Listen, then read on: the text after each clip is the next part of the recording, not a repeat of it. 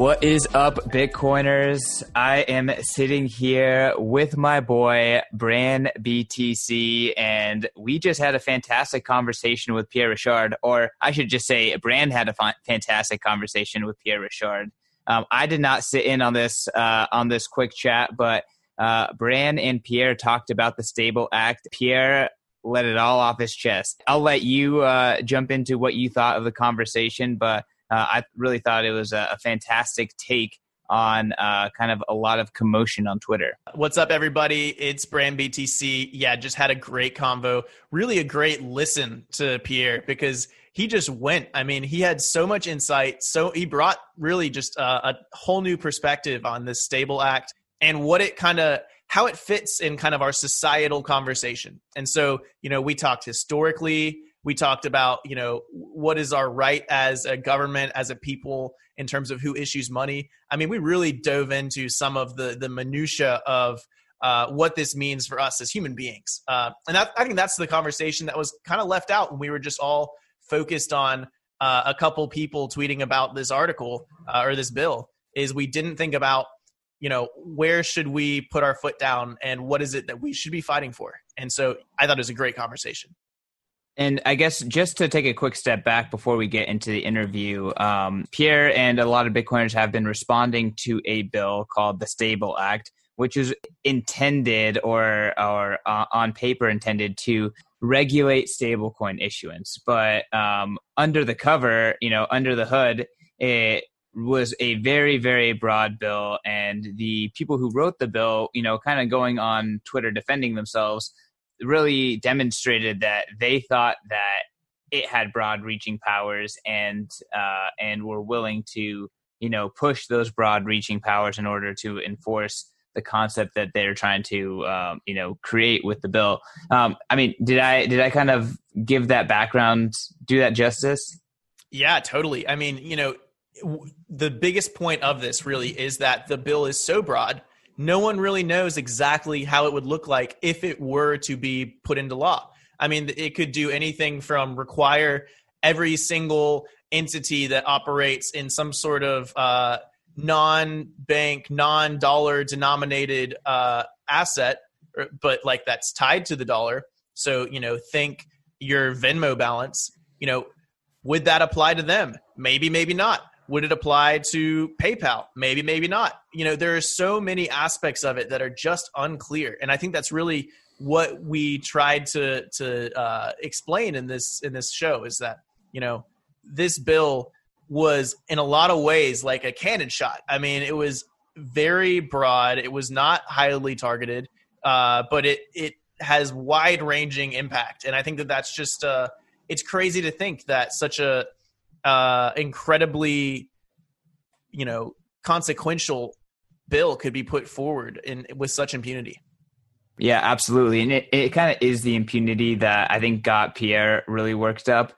Before we get into the actual show, let me just give a quick shill to our sponsors. It's Level. Level is a new Bitcoin banking service. It's not an exchange where it's designed like a brokerage. It is a Bitcoin first and native bank. So you can put your paycheck in there. They're not there yet, but they want to get to the point where you could be making money in fiat and depositing it into your FDIC insured Level bank account and turning whatever percentage of that every single month into cold hard BTC. So you could get paid in Bitcoin if you want to with Level. That's LVL.co. They are backed by Jimmy Song, Willy Woo, Anthony Popliano, and several others, and they're really trying to make another take on Bitcoin banking. So check them out if this sounds exciting to you. But yeah, I mean, ultimately, as these regulators try to stamp down on innovation, companies, businesses, projects are innovating with Bitcoin endlessly. And we'll see who has the upper hand. And without further ado, let's just get right into the podcast with Pierre and Bran BTC. Excited to chat about the Stable Act. This has been probably dominating a lot of people's mind share recently after it came out. I guess it was, a week and a half ago now? 2 weeks? I don't know how long ago it was. Yeah, a short while ago. But yeah, I agree. It's been been preoccupying a lot of people. Now, obviously, Bitcoin has a news cycle, right? And who would understand the Bitcoin news cycle better than Bitcoin Magazine? This story seems to be sticking around, and I think that it's because the authors of it are out there on Twitter. From my perspective, digging themselves into a hole. From their perspective, they are, highlighting why they feel they're justified in proposing this legislation, and why this legislation, in their eyes, is for the common good. I actually think that it's really great that in 2020 we're getting this level of transparency, right? Where we're able to interact directly on Twitter with, the authors of a bill and be able to engage with them in the public square and get up on our soapbox. And that's to Jack Dorsey's credit, right? Criticism of Twitter abounds. Nevertheless, Twitter has emerged as a fairly efficient clearinghouse of human communication. We're able to, be able to disseminate information globally from around the world fairly quickly and engage in the marketplace of ideas, right? Put forth arguments in favor of policies or against policies, and do so in a really democratic manner. It's really amazing what Jack Dorsey has built. Twitter's become a necessary tool, especially for us as a media company, to be able to, just reach out to people and interact without having such a high barrier to entry, like, having to dig around, find contact info, all that kind of stuff. So 100% agree.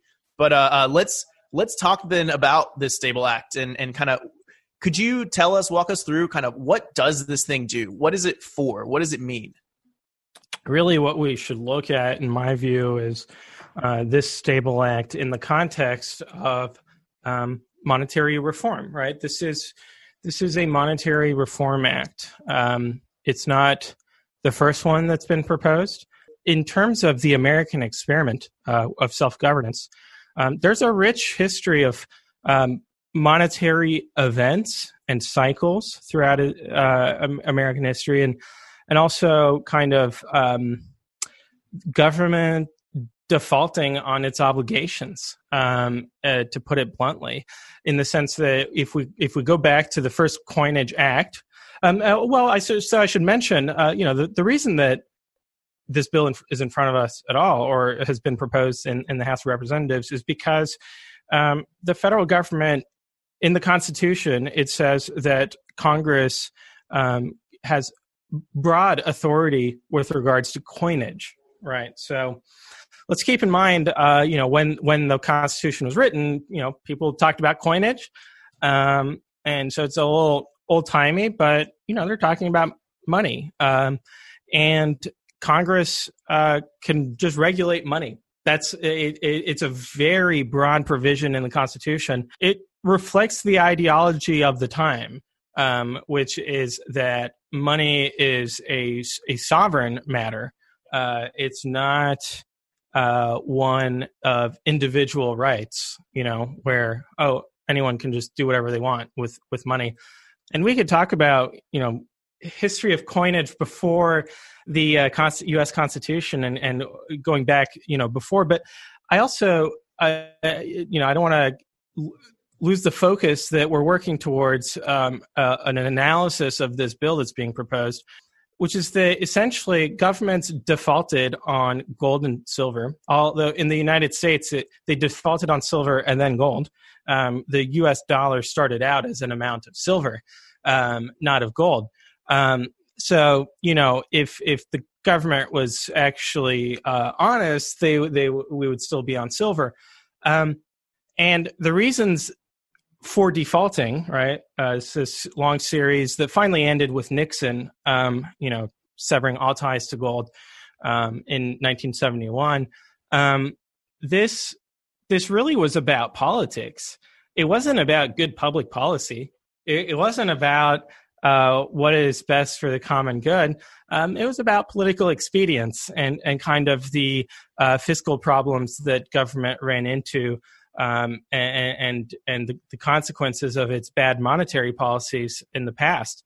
Really, the problem with severing the link between fiat currencies and gold or silver, at that point, you're just saying that all money is debt, right? Because the dollar is just a liability that is issued by the Federal Reserve. In a free society, any entity is allowed to issue liabilities on whatever terms are accepted by the counterparty, right? The party on the other side of the liability who sees this as an asset.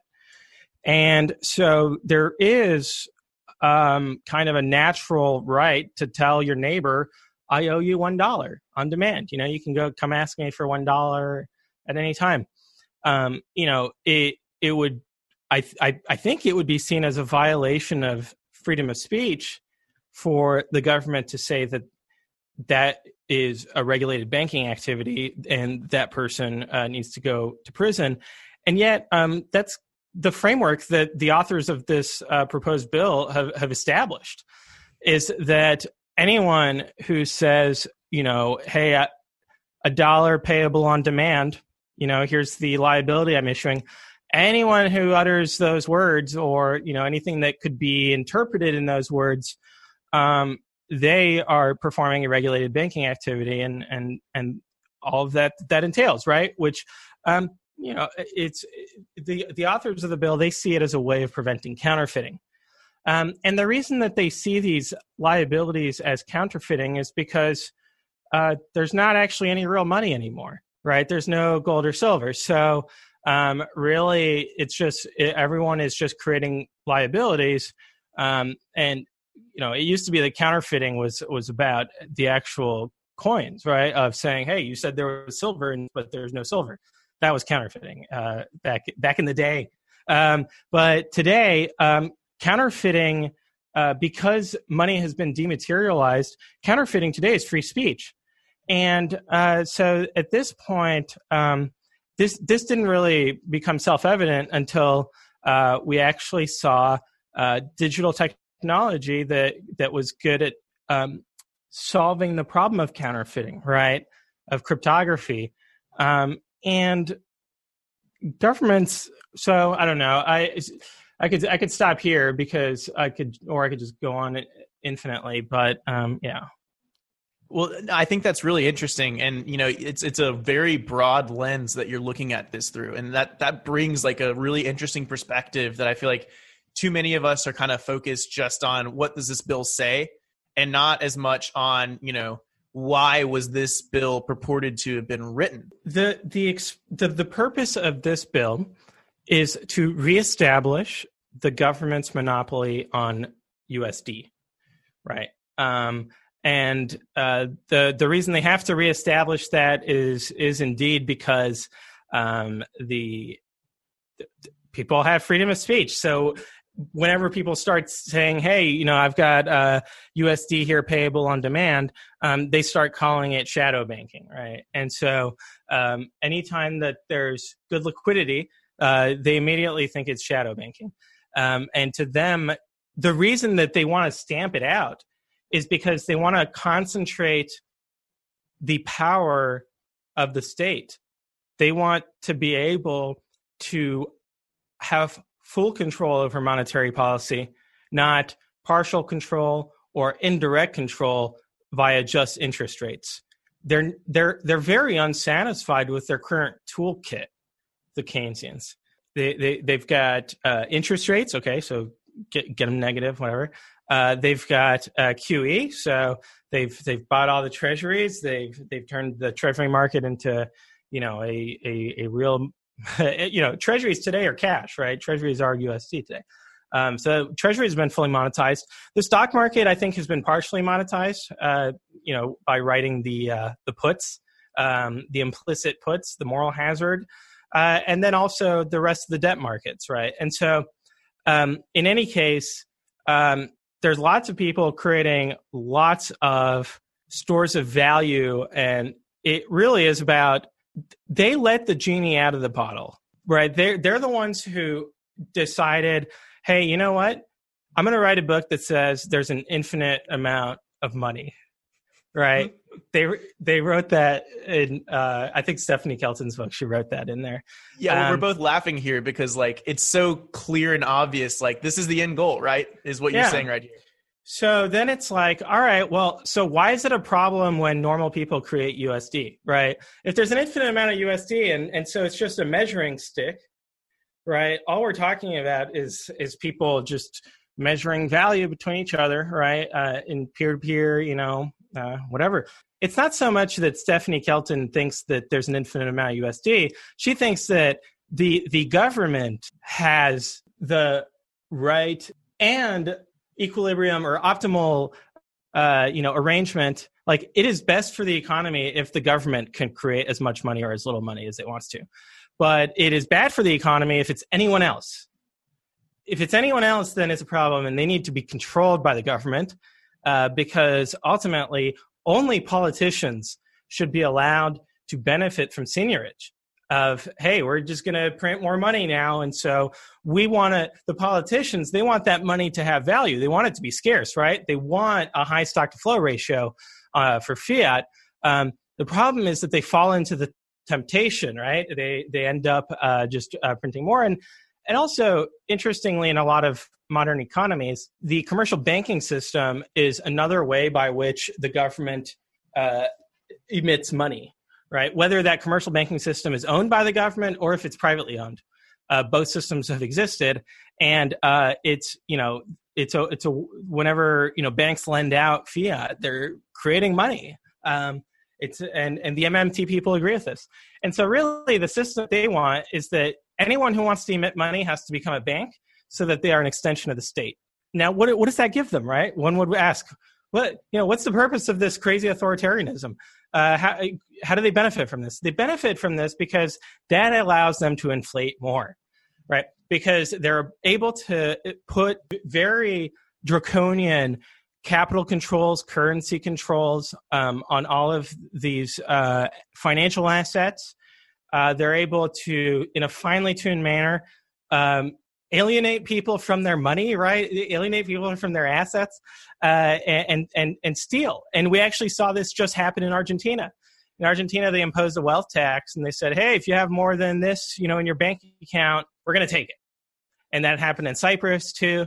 And so ultimately, they want all of the money to be in their walled garden, so that at the drop of a hat, they can go and take all of the money from everyone if that is what is politically expedient.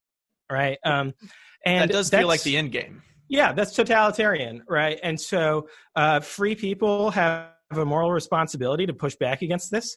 And I actually I have a lot of hope and faith that, everyone in the United States, especially, but I know that abroad as well, there's a broad coalition of centrists, classical liberals, even I would argue most progressives should find what I'm describing to be rather repulsive, and I think that they do.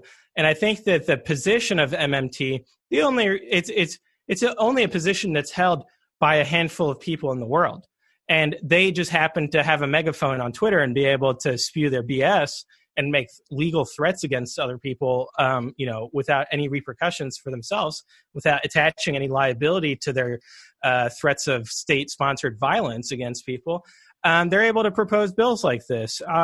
And so I think that this bill ultimately won't pass the House of Representatives because Democrats don't want to be associated with financial fascism.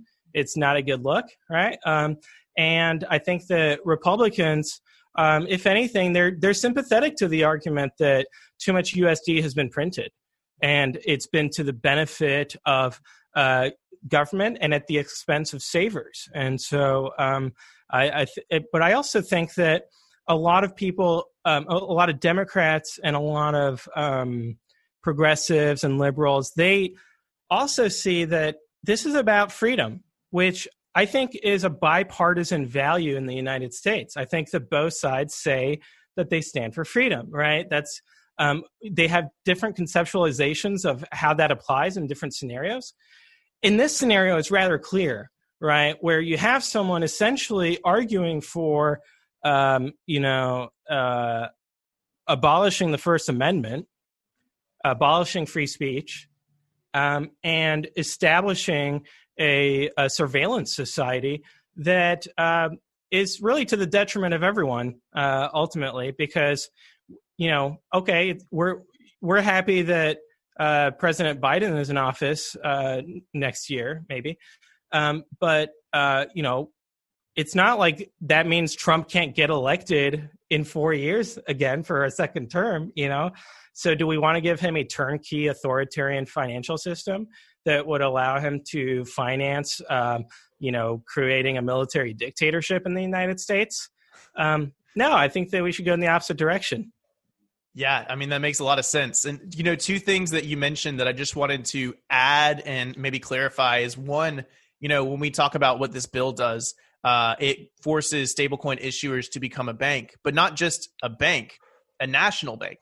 That's one interpretation of the act, of the proposed bill. My interpretation of it, and I'm not a Supreme Court justice, but I feel like I've taken a couple of law classes in college, so that's the extent of but I kind of just read it as a layperson, right? And my interpretation of it was that it's extremely broad, because basically they can define anything to be what they consider to be a payment system. And that's the wording in there, is payment system, right?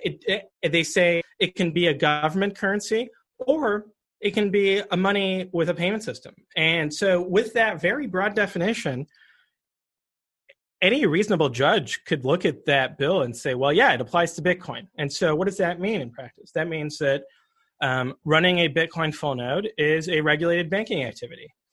And so under federal law, what should happen is that, officers armed with assault rifles should blow down your front door, shoot your dog, and seize your Bitcoin node, right? That's what that law could be reasonably interpreted as written. And this is what you were going back and forth with Rohan on Twitter about a little bit, right? Yeah, he doesn't want to respond to that because he knows that I'm just calling out his Trojan horse. I'm just pointing out, hey, there's like a massive effing army inside of that horse. Let's light it on fire. Let's burn it at the gate, right? And let's punish these people. And so my stance now is that what we need is to pass a constitutional amendment that protects Bitcoin. And, we can debate about how it should be worded, but if people like Rohan think that they can go on Twitter and threaten us, I do think that we should have a cogent response so that we can really make sure that going forward, their threats are hollow, right? That we know that they're just not going to win because this is a constitutionally protected right that is specifically enumerated. And that way we can go about living in peace and tranquility. Now, they're trying to prop up their shitcoin, right? The USD. They just want to print more of it. They want higher inflation. I get it. But that doesn't mean that they can just start violating human rights to make that happen, right?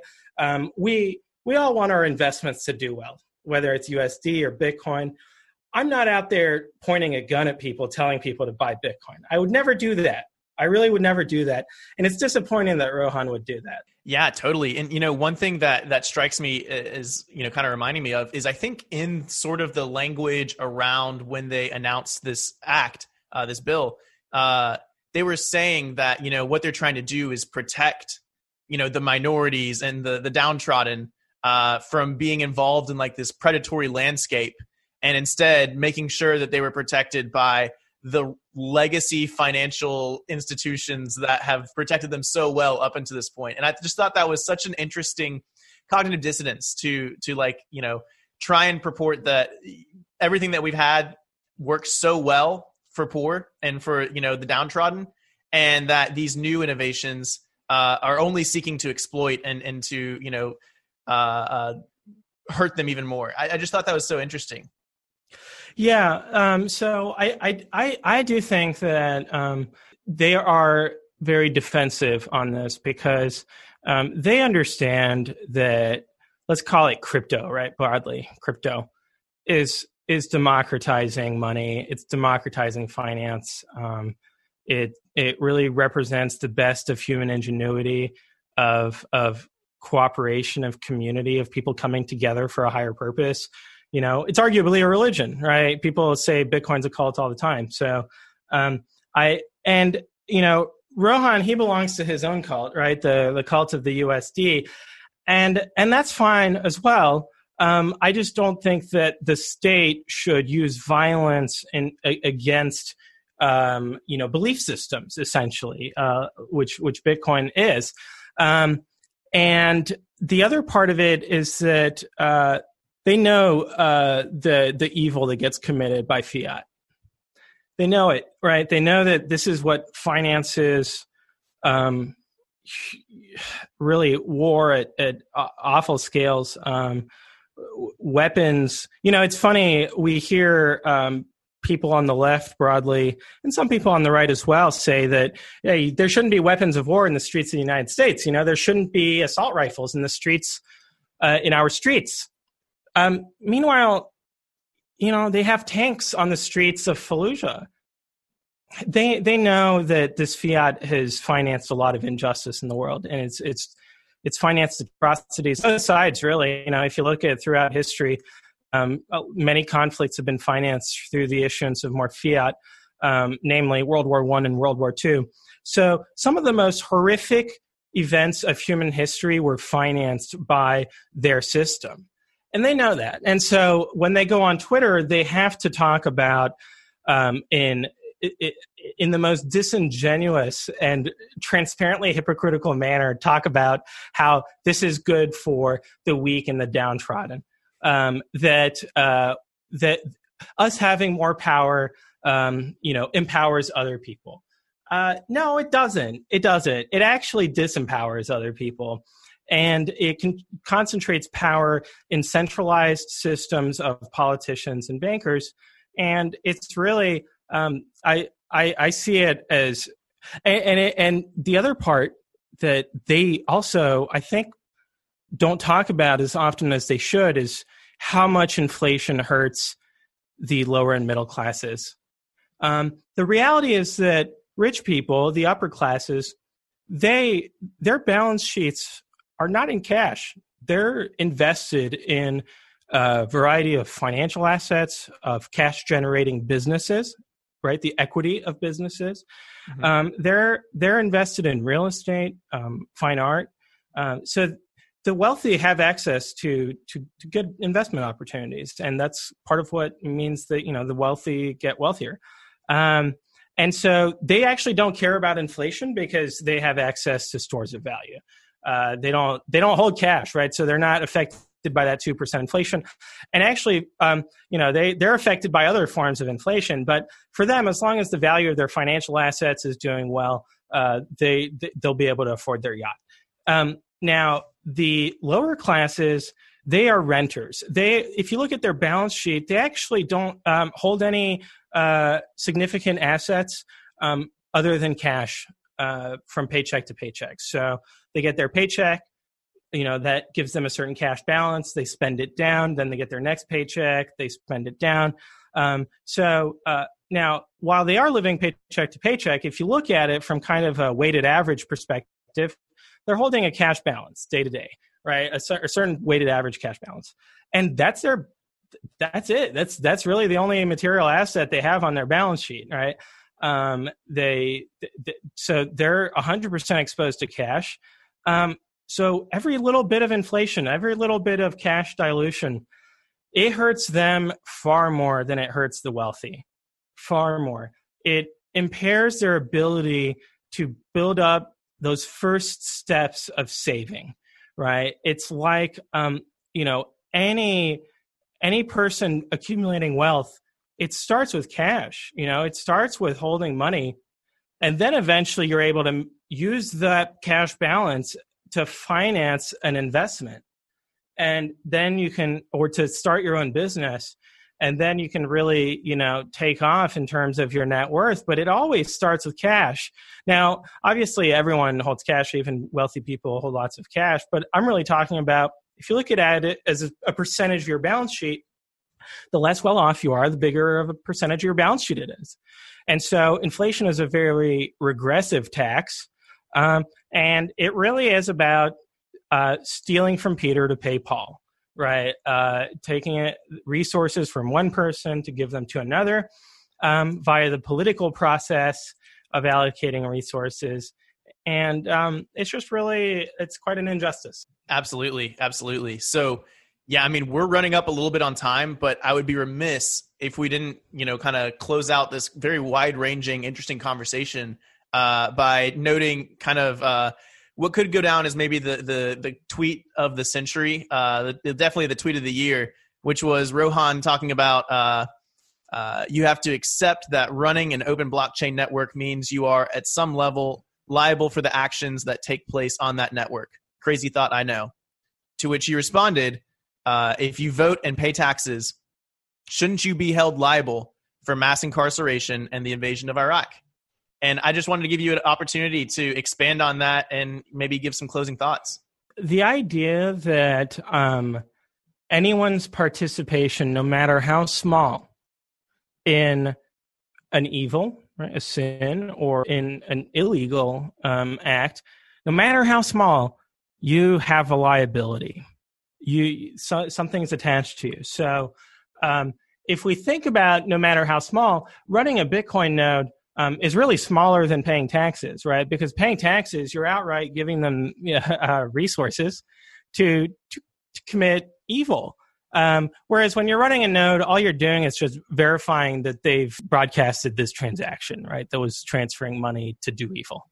It's the difference between witnessing a crime is what happens on the Bitcoin blockchain, right? So when you're running a node and there's an illegal action or an illegal transaction on the Bitcoin blockchain, your node is a witness to a crime. My understanding of Western judicial philosophy is that witnesses are not liable for the crime as a general matter, unless there's something else where they're really, maybe if they don't report the crime.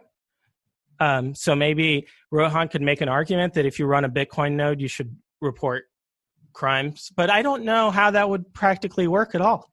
It seems like the most bizarre system ever. And it's really a stretch to say that you're helping very much by running a node. But nevertheless, Rohan's view is that no matter how small, you should be held liable. And the reality is that, unfortunately, so I really think that if we look at human history, the United States Constitution is the best legal document. It's defended liberty and property rights more than any other document in human history. However, unfortunately, humans are flawed. We're all flawed. We're all very, very, very flawed. So no matter how good our system is, if we look at the history of the United States and its relations throughout the world, there are many cases of us committing atrocities, whether it's the My Lai massacre in Vietnam or Abu Ghraib, in Iraq more recently. These are very real evils that were committed as part of the fiat system. They were committed by people paid in U.S. dollars, employed by the federal government, which is also part of the Federal Reserve. So all of these people, by Rohan's theory of extensive or infinite liability, right? Of infinitely tangential liability as well, right? Because if you think about it, even if you go to an orange grove in Florida, this tree is going to pay taxes, right? Because ultimately the fruits of that tree are going to enter into commerce and they're going to pay taxes to the federal government. So really, even like from a vegan perspective, this means that all of the plants and animals in the United States that end up in our tax system are also guilty of evil, right? And so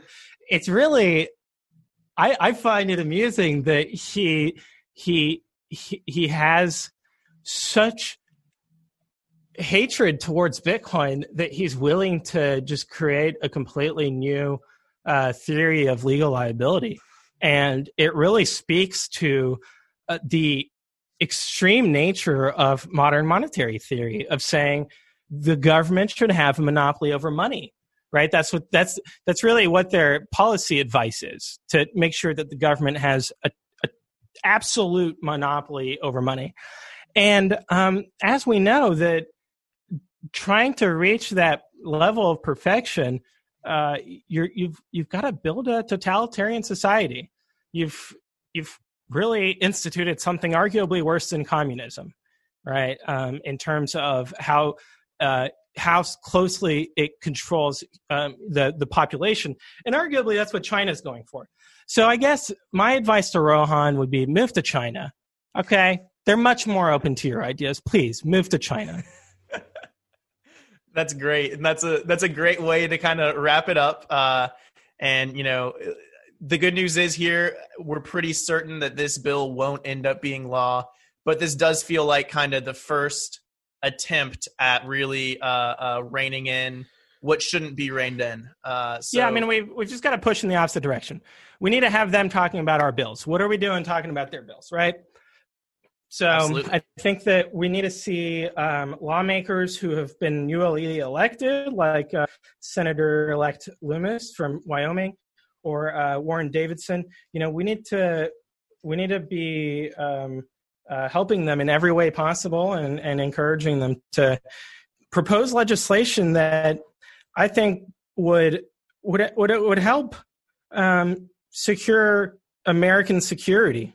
Okay, not to say that word twice, but really, I mean, I see these MMT people as that they're going to screw us over, right? Currently, the federal government has a large amount of Bitcoin. Okay, what we need to do is make sure the federal government, if we care about the federal government's continued existence, which I'm assuming Rohan does, they should not sell that Bitcoin. But anyway, we'll talk about that another time. Yeah, that sounds great. Well, Pierre, thank you so much for joining us. And as always, we can find you on Twitter. Give us your handle. At Pierre_Rochard. And we'll find you at Kraken too. Thank you so much, Pierre. Thank you. Thanks for having me on.